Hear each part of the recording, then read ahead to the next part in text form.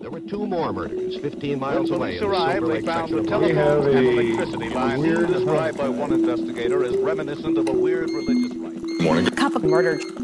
What happens when a kid snaps?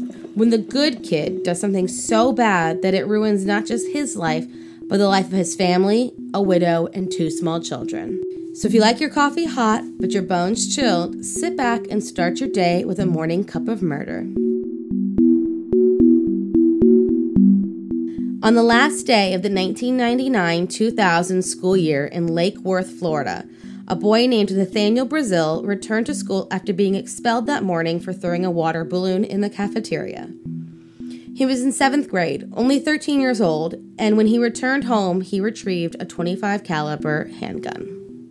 He went into the classroom of his favorite teacher, English teacher Barry Grinnell, and asked him to enter to talk to two other students. Mr. Grinnell told him no. Nathaniel responded by pointing the gun at the teacher and firing one bullet into his head. According to the boy's defense attorney during the trial, Nathaniel thought the gun's safety was on. On March 16, 2001, Nathaniel Brazil was convicted as an adult for second-degree murder, as well as aggravated assault for pointing the gun at another teacher. He was sentenced to 28 years in prison without the possibility of parole. Prior to this crime, Nathaniel was an honors student with perfect attendance. Though behind closed doors, his mother was involved with several abusive relationships, having the police called on 17 different domestic incidents. He was reportedly fascinated with weapons and wanted to pursue a career in law enforcement. The events that transpired that day were a culmination of all of this and left behind a widow and two small children without a father.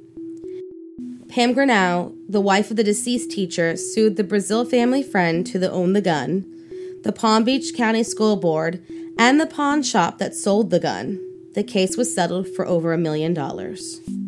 Thank you for joining me in my morning cup of murder. Please join me again tomorrow to hear what terrible thing happened on May 17th. Don't forget to rate and subscribe and let me know how you like it. Oh, and be sure to share it with your friends. And remember, stay safe.